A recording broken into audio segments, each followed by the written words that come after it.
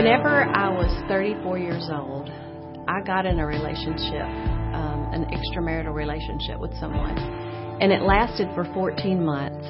Alan knew something was going on. Whenever I told him what was really going on in my life, whenever I allowed him to see inside of my facade that I had built up, it was very liberating, because I had finally gotten that weight that was just weighing me down. It was just sitting right on my shoulders, and I had finally gotten it off. And I remember going into the backyard and laying face down on the ground, because at this point I'd lost everything. I'd lost my family. I'd lost my friends. I felt like that I had, lost myself. I really did not know who I was. And so at that point, I confessed to God and told Him all the things that I had been doing. Not that He didn't know. He knew. But it was for me to confess to Him, for me to say it out loud. And at that point, I just cried out to God and said, God, I know You're out there. I need Your help. I don't know where to find You. Please help me. I wrote out my confession. I took it down front. And I totally confessed where I was and who I was, and that I was not the person that people thought I was. And whenever I did that, my life changed forever. God says that whenever you confess, that's when He begins to heal your life. Whenever I released it, whenever I gave it all to God and put it at the foot of the cross, then that was it. I didn't have to carry it anymore. All of these people, knowing who I was and what I had done and the sins that I had committed, still, they surrounded me and they loved me. They cried with me. They wanted to be an encouragement to me, but they also wanted to be someone who would hold me accountable for my life and for the things that I had done. I felt relief. I felt that the shame was gone, and I felt that all of my burdens had been laid at the cross, and that Jesus' blood was actually big enough and it was good enough to cover even the sins that I had committed. There are no sins that we can commit that God's blood cannot cover. Confession is the only way to go.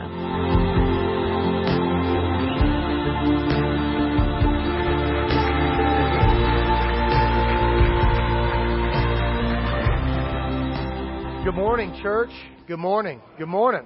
Turn with me, if you would, into Genesis chapter 3, starting in verse 6. We're preaching through a sermon series called WFR Celebrate. This morning, we are going to be talking about the reality that every person in this auditorium under the sound of my voice needs recovery. I want you to say, I need recovery. Say that with me. I need recovery. Let's do that one more time. I need recovery. Maybe you don't struggle with an addiction.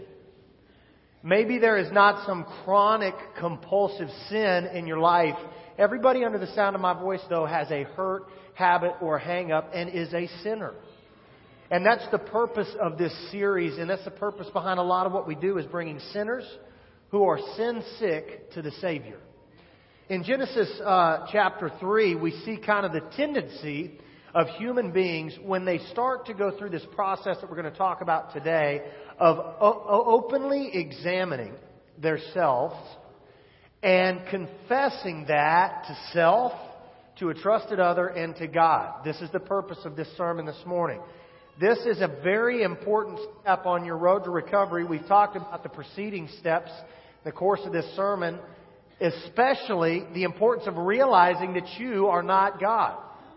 And that you have to believe that God exists and that God Himself has the power to help you recover. We've talked about your need to consciously choose to commit all your life and will to Christ's care and control. And that brings us to our passage of Scripture today in Genesis chapter 3. Before we get there, I was doing some research on the need to confess. And I came across this quote by Mahatma Gandhi.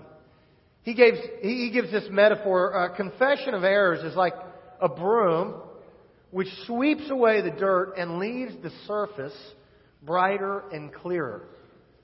Now, it's certainly an idea that we can all grasp, and I think all of us, to some extent, would appreciate that idea of sweeping a surface clean. But when we venture into the realm of human behavior, the idea of exposure or being vulnerable takes on a new meaning. And the tendency sometimes can be to do behaviors that seemingly protect me from the level of being vulnerable required to really purge my life from some of the sin, sickness, and sinfulness that is burdening me and weighing me down. So first we're going to talk about the behaviors that people use to try to resist being vulnerable or open or candid as they examine themselves and identify their own faults. Those behaviors arise from emotional barriers that make it difficult for us to consider really openly examining our lives and confessing our faults to ourselves, to God, and to a trusted other. So after we look at the behaviors, we're going to look at some of the emotional barriers that lead to our tendency to resist being candid and confessing. Then we're going to talk about the blessing we receive from God if we'll really put God's Word to the test.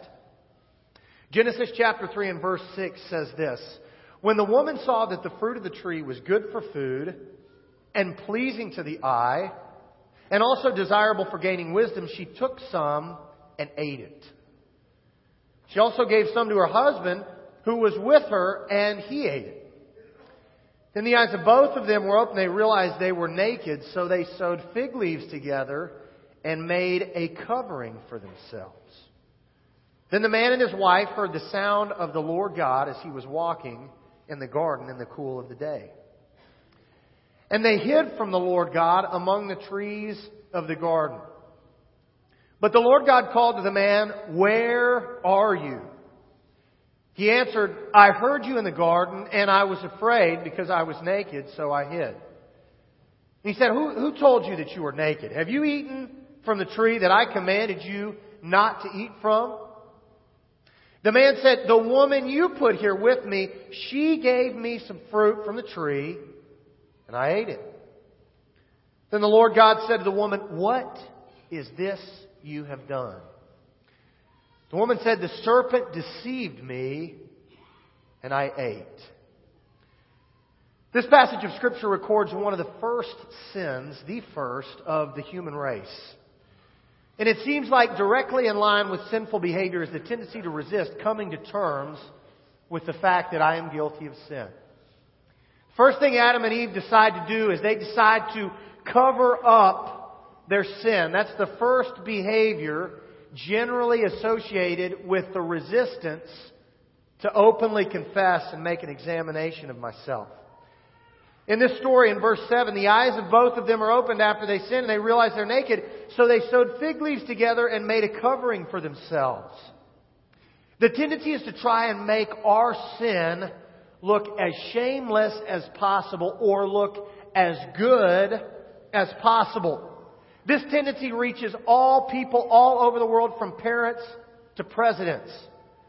You don't believe me? Let your mind go back in time to June 17th, 1972, if you were alive then. A group of 7 individuals breaks into the Democratic National Convention headquarters in Washington, D.C. The motive for their break-in still today is debated, but it seems like the current sitting president was interested in uncovering the game plan of the Democratic Convention as they try to raise up a leader that can overthrow and ultimately win the presidency during the next re-election. The president who was sitting at this time's name is Richard Nixon. The office complex that housed the Democratic National Convention committee members in Washington, D.C. was the Watergate office complex. Even presidents of the United States, even leaders, will try to use tactics to cover up. Nixon ends up using the FBI or the CIA to try and cover up each other from the Justice Department. And the web of lies ended up being very far-reaching. And often that's the same phenomenon that happens in our lives when we've committed wrong and are simply trying to cover it up to make it look less bad or as good as possible. It's lie after lie after lie. So much so that just like in Nixon's case, and the same with Adam and Eve in our story, we don't even know what the story is anymore. And at that point, lots of people just decide, I am going to hide this. I'm going to just conceal it. Now I don't even know what I've told to who, and I can't remember all that's even really involved myself. So it's easier at that moment just to start to hide things. Now the difference between a cover-up and hiding something is that at least in a cover-up, I'm still trying to manipulate you. So we might still feel like we're friends. And in a cover-up, I'm busy trying to be who I think you think I should be. At the point in time I'm trying to hide something, literally, I might run away from you. The way a lot of us hide things in relationship is we create chaos in our relationships.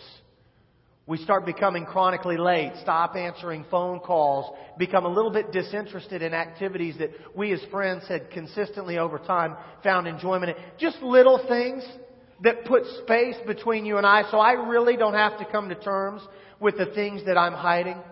And usually at this point in time, people start to justify and rationalize why they're shifting interests or hiding things to make their life easier to live.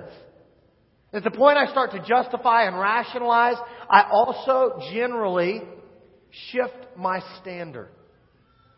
From a standard I know to be good and right and true to a standard that makes my life easier to live. I want to draw your minds to Amos chapter 7. God's clear that He has a standard. In Amos chapter 7, verses 7 and 8, God, through a prophet, speaks to Israel. And in Amos 7 through 8, God, through the prophet, says this. This is what He showed me. This is Amos speaking about something God has shown to him. This is what He showed me. The Lord was standing by a wall that had been built true to plumb, with a plumb line in His hand. So this would be a line with a weight at the bottom that's straight up vertical due to the nature of gravity. So the Lord was standing by a wall that had been built true to plumb with a plumb line in His hand. The Lord asked me, "What do you see, Amos?" "A plumb line," I replied. Then the Lord said, "Look, I am setting a plumb line among my people Israel. I will spare them no longer." Here's what I believe to be true, that you and I have been made in the image of God, the Imago Dei. Inherently within us as a result of our design is a sense of right and wrong, of morality. And I think each of us instinctively knows when we have strayed from the path of doing what is right and gotten on the path of doing what is wrong. And there's sort of a natural conviction that's also very Holy Spirit empowered that we each feel when we've gotten off the pathways of righteousness and on the pathway of self-centeredness. And to stay on the self-centered, sinful pathway for very long, we have to come up with these methods for justifying it as to why it's okay. And then we have to get people out of our life that would have words and encouragement and feedback for us that would otherwise help us to get back on the pathway of righteousness. And so at that moment, we then start to decide to shift our standards of living to accommodate the lifestyle that we want to live if we're going to stay on a selfish, self-centered path. That's why people cover up. That's why people hide. Because I want to do what I want to do, and I don't want you to tell me not to do what I want to do. But what we see is that always leads to failure. At the point we sense some measure of failure, most people on planet Earth will do what Adam and Eve did in this story. What happens in the story? Eve takes the fruit. Adam takes the fruit. Each of them eat the fruit. God says, "What in the world have you guys done?" And Adam pipes up, "Me? It was the woman that you gave to me, Lord. She's the reason I'm in this mess." And so what I want to do in my life as a husband based on that is I want to lower my standard to match the standard of my spouse, and then I want to point the finger and blame her as though my behavior is justified because of her behavior. And that's as contrary to Scripture as it could be. Sir, God's calling you to live by a biblical standard regardless of the behavior of your spouse. Yeah, but Trent, you don't know my wife. She nags all the time. She doesn't cook. I have to do my own laundry. And I want to say to that gentleman, man, that's got to be tough. But suck it up. Suck it up, man. Just because your lot in life for this season may be difficult doesn't mean you get to shift the plumb line to accommodate your self-centeredness and your selfishness. And think about Eve in this story. God says, Eve, what in the world's going on? And she's like, no way, it wasn't me, God, it was this talking snake. And ladies, I want to tell you something. Some of your excuses to justify your misbehavior sound about as legitimate as blaming it on some talking animal. Seriously. I'll talk to a lady, and that's not usual, but it can happen where I'm talking to a lady who's just discouraged. Either because the kids are acting rambunctious and she feels like the husband won't step in and help her discipline, or because her husband's disengaged, and since he's not spiritually leading the family, she feels justified in disengaging a little bit too and getting a little bit hostile and porcupine quills coming out and nagging a little bit. I'm like, ma'am, even if your spouse is a little bit disengaged, or even if during this season of life the kids are causing some chaos, that's still not an excuse. You don't have the right to justify your misbehavior by someone else's misbehavior. And an excuse along those lines sounds about as legitimate to me as blaming it on the talking family dog. Now, there's a flip side to that, though, too. Let me turn your mind to Nehemiah chapter 9, verses 34 through 38.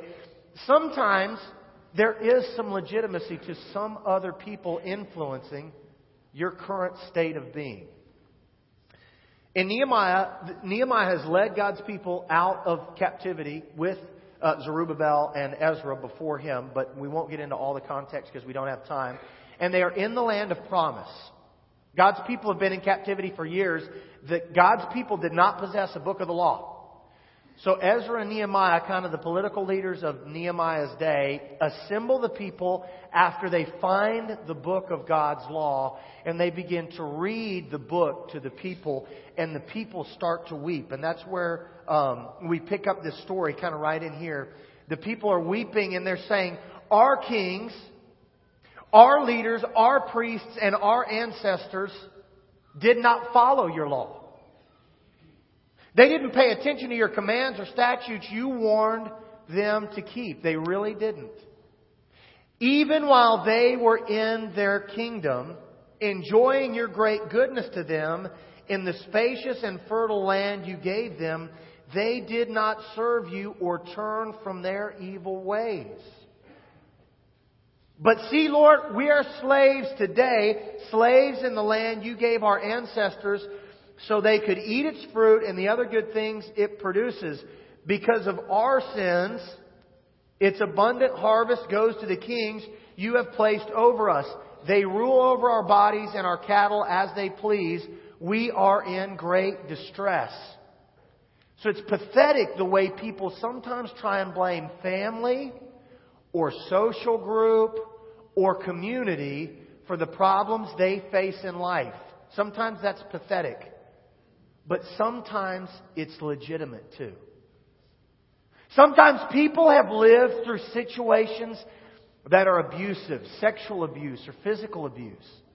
Sometimes people grew up in families where one member of the family had a really chronic addiction to drugs or alcohol. Sometimes people grew up in households where one member of the marriage had multiple affairs or was chronically disengaged and apathetic. Sometimes some of the things you deal with in life really are the result of another's sin, and that's not your fault. A big piece of this step, of this part of the process, is really trying to examine what junk in my life is a result of my sin and misbehavior, and what junk in my life is a result of things that were beyond my control. That's that examination part.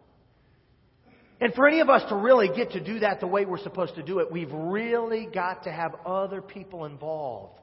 Because when I have to confront emotions like shame or sadness or sorrow, it can really cloud my judgment.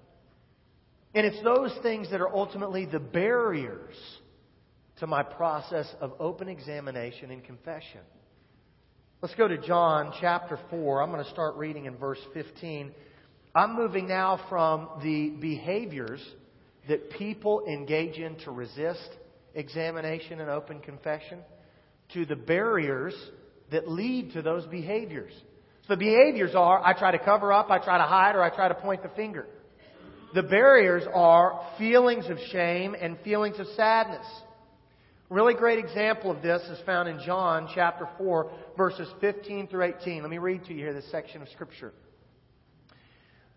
A woman has come to a well. This is a Samaritan woman. This is midday. And she encounters Jesus. And Jesus says to her, I'm living water, and I have water that if you drink of, you'll never thirst again. We pick up right there in John 4:15. The woman says to him, Sir, give me this water so that I won't get thirsty and have to keep coming here to draw water. He told her, Go and call your husband and then come back. She said, I have no husband. Jesus said to her, You're right when you say you have no husband. The fact is, you had 5 husbands. The man you have now is not your husband. What you've just said is quite true. I like the verse in John chapter 4 and 15. The way the Bible records this lady is saying, I need this water so that I won't get thirsty. And here's the phrase that really matters to me in this context. And have to keep coming here to draw water. I really wish, Jesus, there was a way where you could satisfy my need for thirst so that I could live the isolated life that would allow me not to have to deal with being exposed to men like you. What we don't see based in this context, that this lady is coming to the well midday, that would have been the time she would be least likely to see anyone else at the well. Why would she be doing that at midday? Probably because she had a reputation. Probably because people in the community knew what this lady was up to. That she had been in relationship after relationship after relationship. And can you imagine the number of times she shows up in the morning to draw water like most people in the village would have, and people start gossiping about her and talking about her and making fun of her. So she just withdraws a little bit more from society because of that shame. And she goes to the well a little bit later. And as the years pass, pretty soon she's going midday, and you almost can see her trying to cover her face and sneak around the village so that she can get to the well all by herself, sick and tired of having to come in contact with people to whom she feels exposed, who she feels like can see her shame. Then she meets a guy who says, I've got the kind of water that will allow you never to thirst again. And she's desperate for it because of her shame. The Apostle Paul really gives us a good contrast here of what Scripture's intent is based on this story. I want you to go to 2 Corinthians chapter 7. I'm going to start in verse 8 to give you some context. The Bible says this, Even if I had caused you sorrow by my letter. The Apostle Paul wrote a letter to these guys, chastised them. He says, look, even if I caused you sorrow by my letter, I really don't regret it. Though I did regret it, I see that my letter hurt you, but it only hurt for a little while.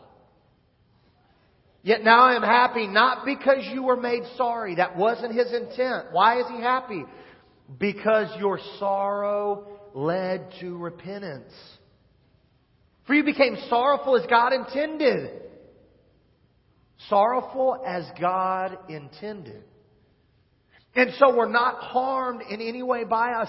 Godly sorrow brings repentance that leads to salvation and leaves no regret. But worldly sorrow brings death. What's the difference in godly sorrow and worldly sorrow? The remedy and the ending. The remedy people who are worldly use to try and resolve the issue of their sorrow is all those things Adam and Eve did in Genesis 3. They try to cover it up, they try to hide it, or they try to blame somebody else for it. The end result of those behaviors is death. But for those of us who are moved by our sorrow to more fully surrender to the Lord Jesus Christ and to draw closer to Him, He is the remedy for our shame and our sorrow, and the end result of our further deliverance and surrender to Jesus Christ is life everlasting. That's why the Apostle Paul is not sorry, even if their sorrow caused them a measure of pain now. If it's what leads to a blessed eternity later, he would feel joyful about it. Back to Nehemiah now, that feeling of sadness. In Nehemiah 8:9, the shame of these people as the law is being read literally moves them to tears. They're not there because it's really their fault. They just didn't know. They just didn't know there was a plumb line. There was a standard. There was a measurement by which they should be living their life. And in Nehemiah 8:9, Nehemiah the governor and Ezra the priest, the teacher of the law, and the Levites who were instructing the people said to them, "This day is holy to the Lord your God. Don't mourn or weep anymore." For all the people had been weeping as they listened to the words of the law. I think so often we hear God's truth and really we're moved, but we try to hide those emotions or cover them up because we're afraid people can't understand or will see that we're vulnerable. And the only true way really to heal from shame and sadness is to face those feelings, to face them. I think often people are most likely trying to deceive themselves. It seems like if I tell enough lies to enough people that really start to believe this web of lies that I've sold, that maybe I'll wake up and I'll actually believe they're true.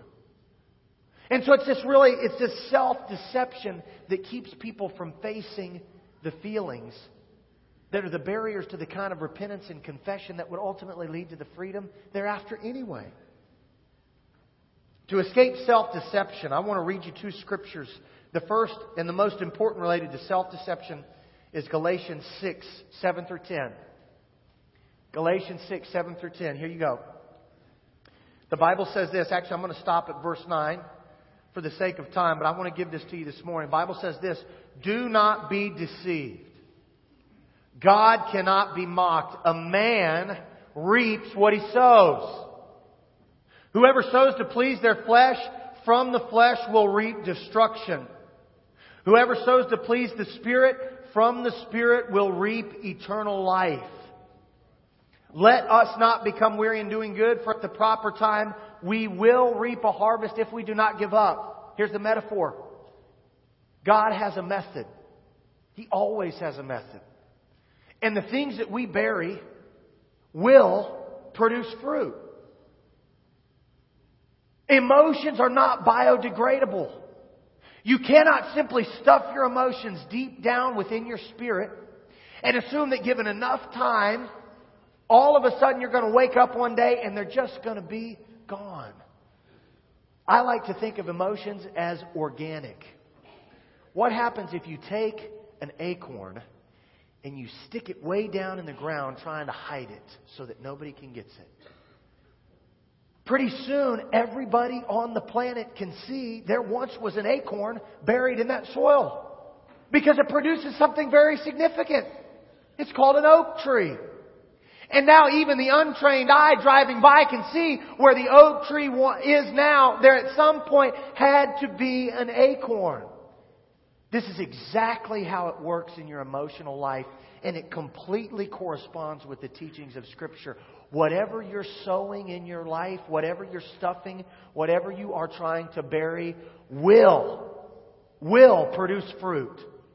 And pretty soon that little sin that you've tried to hide and the emotions that are attached to it will give birth to some major, noticeable, easy to observe character defect that everybody can see.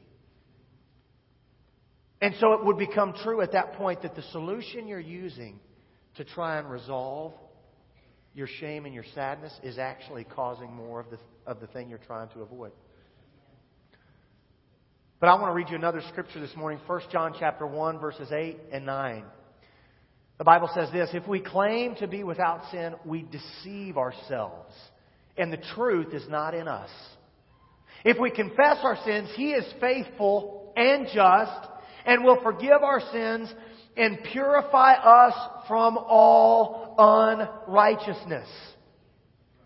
Whatever it is in your life that you've deceived yourself into trying to believe doesn't exist, or isn't really as bad as it seems, or is just going to go away over time, whatever that is, I want you to know that every person under the sound of my voice has those kinds of things in their lives.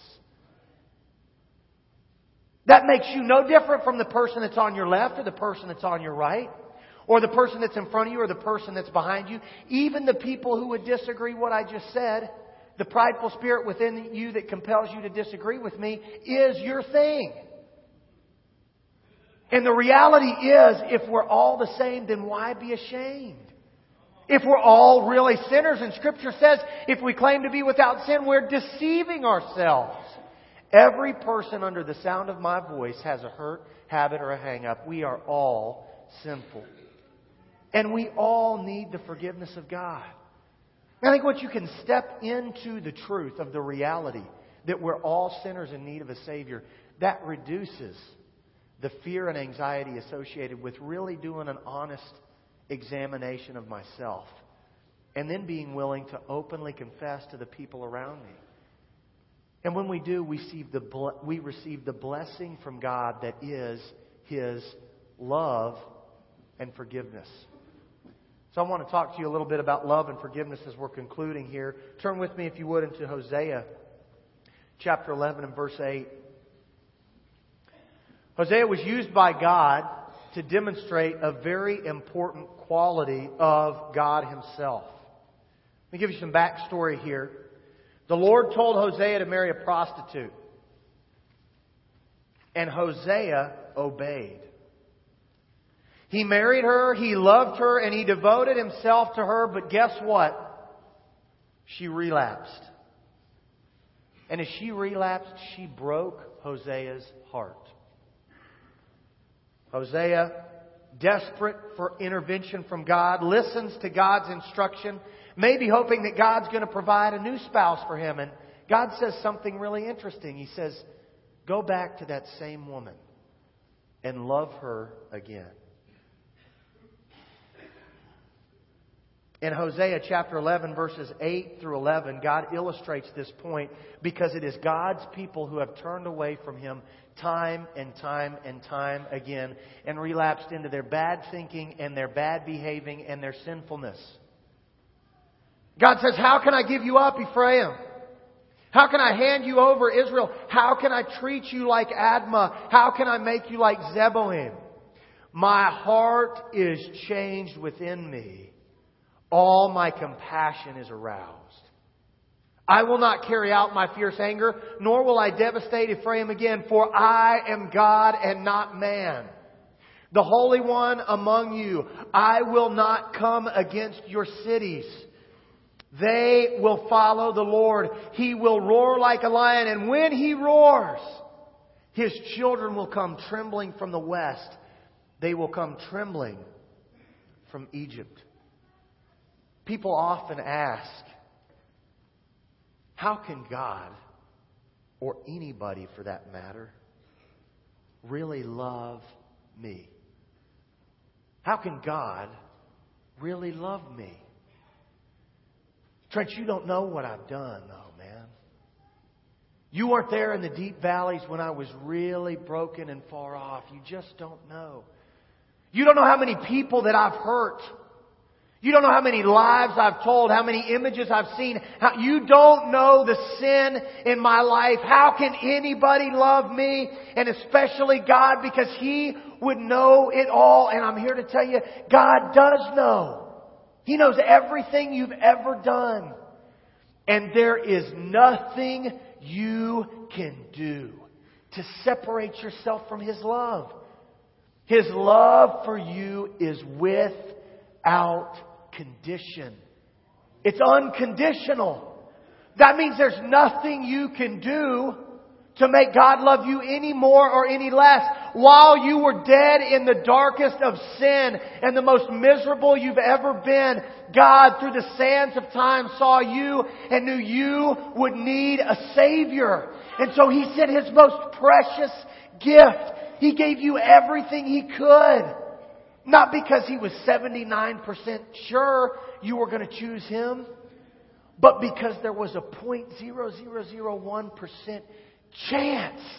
He just wanted to take a chance to have a relationship with you. So He gave you His best. And He's consistently pursuing you no matter what the hurt, habit, or hang-up in your life is. He is as close to you right now as He's ever been. And there's nothing you can do to separate yourself from His love. That's why we're so gospel-centered. That's why we're so recovery-oriented. Because Jesus Christ really does love you, and He really is in the business of changing lives. And when we'll openly confess and He unburdens us, we get the chance to really live in and experience His love. Because He forgives us of our sinfulness. Last scripture I want to share with you is Acts 26:18. This is the Apostle Paul speaking now. He's in front of the religious leaders of his day. And he is explaining to them his conversion. And he says, I heard the Lord say to me in Acts 26:16, get up and stand on your feet. I've appeared to you to appoint you as a servant and as a witness of what you have seen and will see of me. I will rescue you from your own people and from the Gentiles. Where God guides, He provides. I'm sending you to them. Have you ever wondered why? Why God sent Jesus? Why He gave us His Word? Why He pursues us? I love Acts 26:18 because we get the answer to that question. Hear this morning, church. Somebody needs to really get this. I'm sending you, Paul, to them because I want their eyes opened. That's why God does what He does. He wants to open your eyes. I want to turn them from darkness to light and from the power of Satan to God so that they might receive forgiveness of sins and a place among those who are sanctified by faith in me. That's what God's plan is for your life. He wants your eyes to be opened. He doesn't want you to be blind anymore to your sinfulness and your deceitfulness. He doesn't want you to hide. He doesn't want you to cover up, and He doesn't want you to blame anybody. And He wills not for you to live in your shame and your sorrow anymore. He wants to take you from all of that darkness and move you into His glorious light and out from under the power of Satan, underneath His power. And He wants to forgive you. He wants to remove every wrong you've ever done completely from your record. One of my favorite passages of Scripture is the tail end of Acts 26:18. So listen to this. I want them to receive forgiveness of sins. And here's what's so cool. A place. I want you to say that with me. A place. Say it one more time. A place. I don't have time to share my whole testimony here. 11 years ago, on the 2nd of this month, that was 4 days ago, I celebrated 11 years clean from drugs and alcohol. It's so awesome.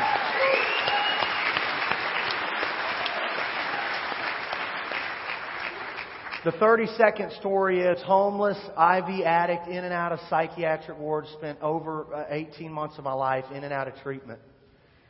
And God delivered me from all that. And if I'm going to be candid with you, I'll tell you what I was looking for that whole time. I was looking for a place.